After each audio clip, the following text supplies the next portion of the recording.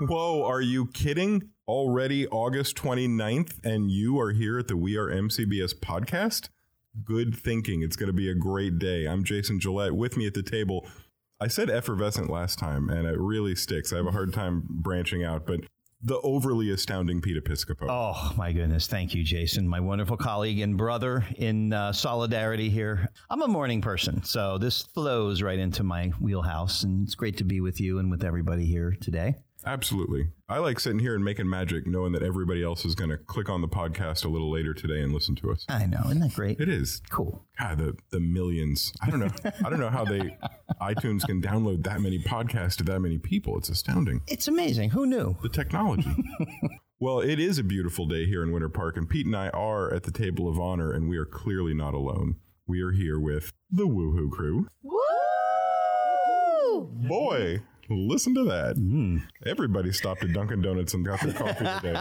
While we got you on the mic there, Tasia, we've also got that little bit of Alexa resolution going on. Yeah, now for the dark news of the day. No, we talked before about Alexa laughing in the middle of the night and, just becoming a human, basically. And now I guess Amazon is aware of it and they just said sorry. I guess they'll try to fix it with a software update. But yeah, they'll disable the laugh feature, I guess. And I don't know. I mean, I still feel like we're going to die, but... Well, they need to go through and check the settings. So I guess they have to uncheck the box that says evil laughter. Right. And they just need to go double check and make sure they didn't accidentally click world domination. Right. They're so close to each other, I bet, on the checklist of, what Alexa can do. But I don't even know why there would be like a laughter. Like, it's one thing to be like, haha, right? But like, why is she fully laughing like a, you know what I mean? Is it like a diabolical laugh? Yes. Wow. Oh, that's creepy. I have another $1 million idea. You know how we can come up with these $1 million ideas we give them all the away time? to the audience. And we give them away. So we'll give them this one. How about somebody does like a YouTube video of like Jeopardy, and it's Alexa versus Google versus, who's the dude on Samsung? Bixby. He would lose though, probably. Against Siri. And you actually ask live questions and see who can win. Anyway, I don't know if it's $1 million idea. No, it is. I was working on a title. We'll call it Ask Jeeves. Yes. Remember Jeeves? Yeah. So I think there's one other bit of Alexa news. Yes, she'll only answer To children? she'll only give certain answers to questions that children ask because she's trying to keep them age appropriate. But like, how does that work, right? Because she has this diabolically creepy laugh during the night. Right. And then all of a sudden she's like a parent when the kids start Because talking. it's a robot. I told you. Yeah. Evil robots. That's what they do. So like, I think Ozzy might have a point here too. Go ahead, Ozzy. Are you in the house with us? There you go. I'm always in the house with Yeah, that's right. Absolutely. So they're doing this for a very specific reason, and I'm surprised nobody's come across these videos. That every now and then a kid will ask Alexa something, and Alexa will mishear them and take them to some adult-themed content. Oh, there you go. Yeah, so those videos kind of been spreading around, and they're some of the funniest things I've ever watched, because it's not about like the kid, because the kid doesn't know what's going on. Parent does, and their freak out is amazing. But they're doing it specifically for that.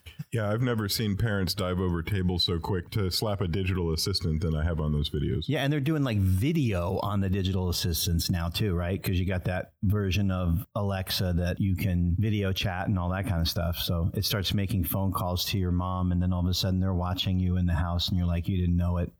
These robots are causing a lot of issues, and they've got to make sure they've got their stuff together, is what I'm seeing here.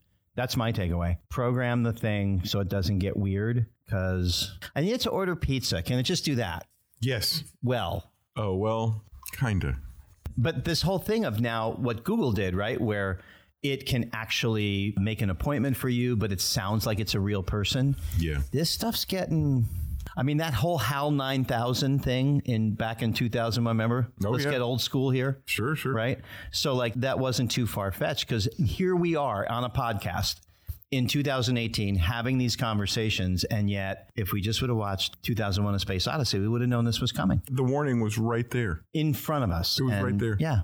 We still went right ahead, plunged right in. Go ahead with the AI thing. Yep. I was going to move the Alexa from one side of the room to the other, and I reached for the plug, and it said, "What are you doing, Jason?" Will I dream? I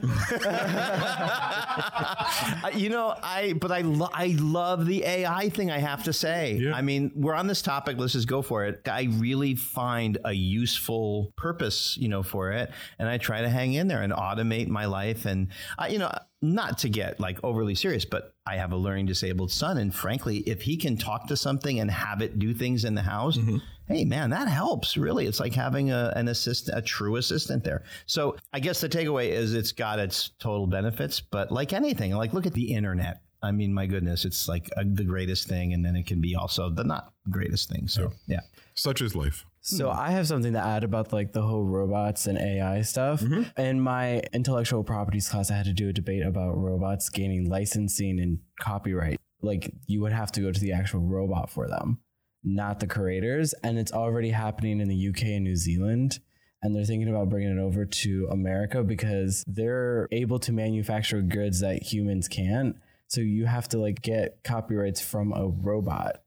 And it's kind of weird if you think about it because they don't have a mindset of their own. They're built by humans, but you have to go to a robot and pay the robot. Pay the robot? Yeah. What does the robot do with the pay? Well, it goes out and gets drunk. Yeah. All that oil. Yeah. Wow.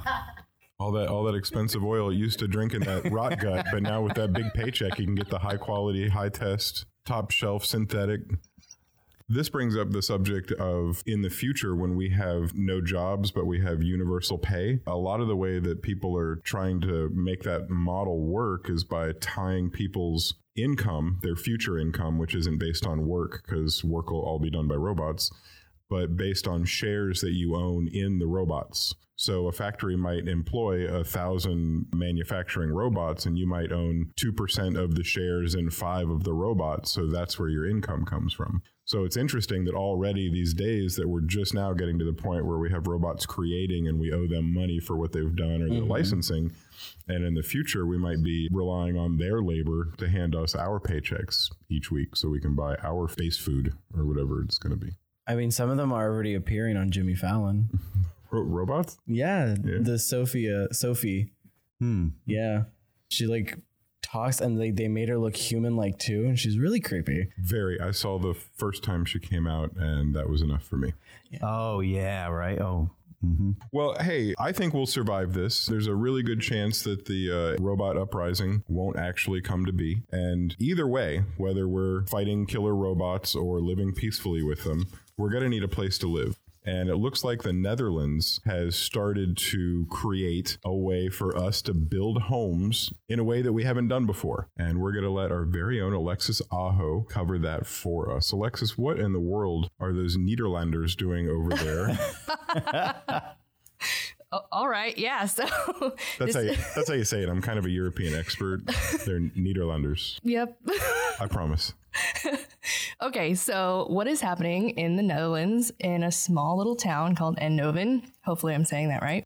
They are trying to make 3D printed homes mainstream as far as the country goes. So they are going to make 5 at first just to kind of like test it out. And they're just going to create the exterior and the interior walls. So they want it to be available to be livable by 2019. And so it's just going to be printed with a 3D printer, kind of like a arm that just like prints out concrete. Right.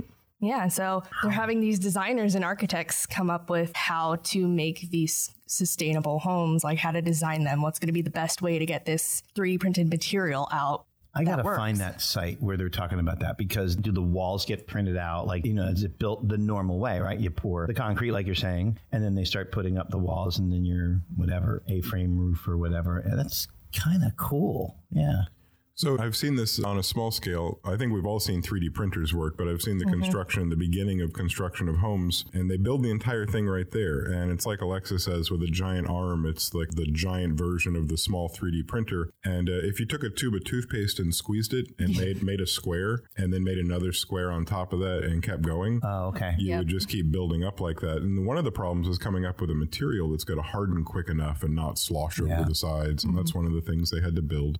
But this is so in line with what we're going to see in space exploration in the decades to come. We could launch tons and tons of pre-built, prefabricated spaceships and satellites and what do you call the thing where the people live? Oh, space stations. Yeah. Those space stations.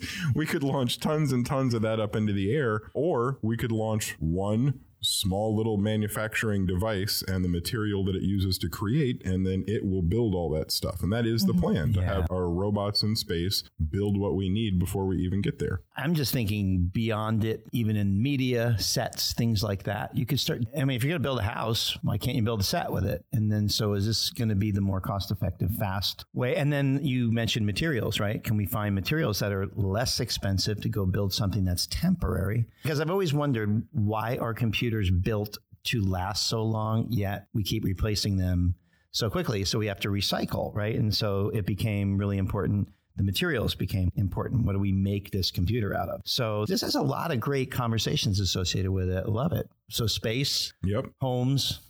And oh my gosh, can you imagine the marketing team that's going to have to sell these? I have $1 million. No. So Alexis, thank you very much for bringing that story to us. Absolutely. As always, I can't believe those are people's jobs. Yeah, it's pretty cool. Yeah. All right. Well, we'll see you next week. And I believe we've got another story in the chute. We've got our very own Jason Ferrer, and he's going to be talking to us about this Google Pixel phone and the news associated with it. Jason, what's going on with this Pixel? So Google's already had backlash on the phone based on its design. However, it seems like someone has stolen a bunch of Google Pixel 3 XLs and been selling it in the Ukrainian black market for $2,000, which is going to be more than how much they're actually planning on selling it. Yeah, I would hope so. Yeah. I would hope so. I would hope you could buy a case of them for $2,000. They can't catch a break. Like, ever since they got leaked, it's just people have been bashing them on the internet, and then it's got stolen and people are selling it for more than it's worth. I'm like, oh, poor Google. They're trying. Yeah, I follow this stuff pretty closely. And a lot of the YouTubers are already, you know, sometimes it's almost not fair, though, because they're already evaluating a phone that hasn't even been really evaluated yet. And this, you know, got leaked and that got leaked. And people's opinions are being formed long before they actually hold the device, actually use the device, or either like it or not like it. And so I almost makes me not listen sometimes, to be honest with you. And that's the takeaway for me is, yeah, okay, here we go, another leak. But this one does seem to be, he got the device, and a lot of people are, I've watched a lot of videos on it already. Yeah, and I already saw that, like, they already made an unboxing video of the device, and Google hasn't even made a conference about it. Yeah, you see the headphones and everything, like the wired headphones that come with it that look like the wireless Google headphones, and even the instruction packets and everything are in there. This one's pretty intense, That sucks. And then, like, the way they found out was through sources from the first picture that was leaked. They went to follow the watermark, and the watermark led them to Reddit. And then from Reddit, it led to another user's website. And from the website, you can find the Ukrainian black market where you can buy it. The supply chain, right? So that's where you definitely have to start looking. You know, how do they drop them off the back of a truck that easily? Because you're Google. At the end of the day, someone's getting fired. Bye. Yeah, I hope that $2,000 will carry him a ways.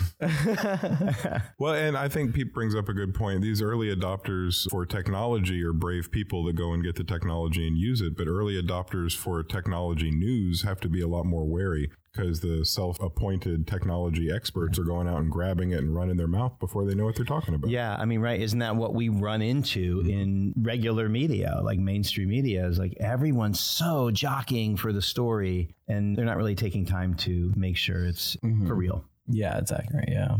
I'm happy to get my news a day late if I know it's going to be accurate, I guess. Yeah, and I don't need the phone that quickly. It's almost, you know, that race for them to get the story first. It's like, okay, calm down, guys. I'm quite happy with my Pixel 2 XL. So, yeah. My iPhone 5 still works. Yeah. Leave me alone. We're not in the rush that you guys are in, so just calm down. But I guess, Pete, you and I are old. Than most. I can see us podcasting, by the way, on rocking chairs at some really nice place. Absolutely. Right? Yeah. Absolutely. Next week, even. Yeah, totally. On our yacht. I'm up for that. Bring it on. Well, let's talk about that after we're done recording. Everybody, it's been a beautiful day. Woohoo crew, thanks for being here. Pete, you and I have a lot to do today. Let's just get out there and make it a beautiful Let's day. do it, right? man. I'm up. Let's go. Right. And you guys in the listening audience, have a great day yourselves, and we'll see you next Wednesday. Deuces. So long. Bye.